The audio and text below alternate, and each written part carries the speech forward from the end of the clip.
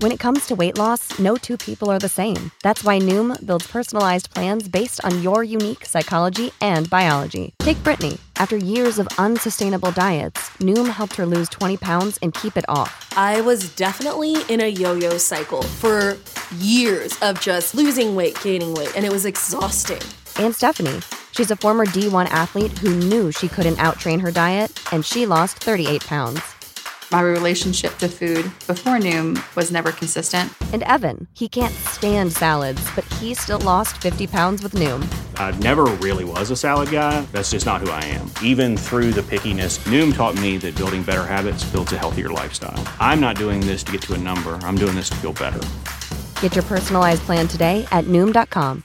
Real Noom users compensated to provide their story.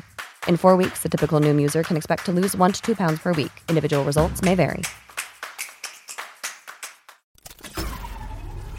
This tea is piping hot.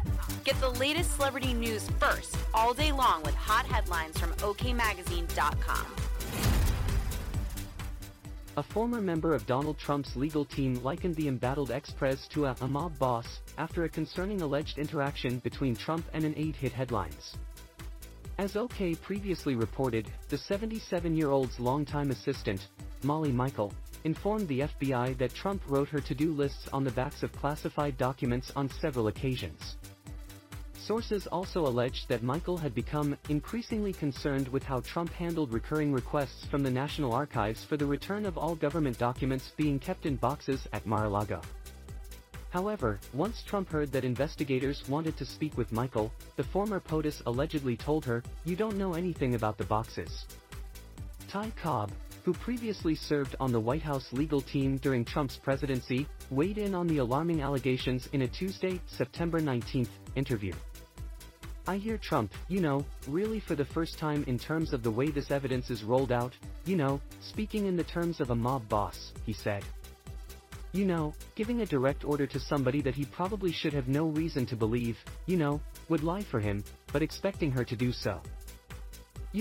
Molly is a very highly regarded person, very loyal to the president," Cobb continued.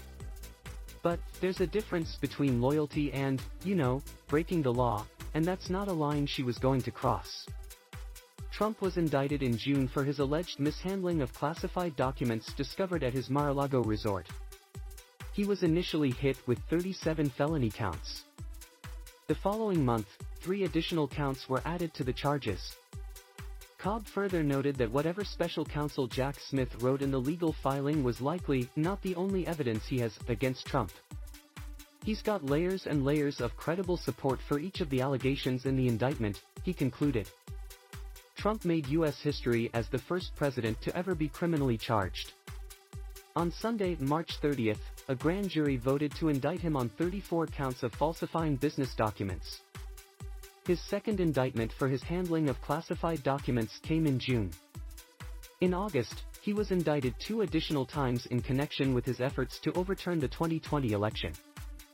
Cobb spoke with CNN about Trump's behavior toward Michael.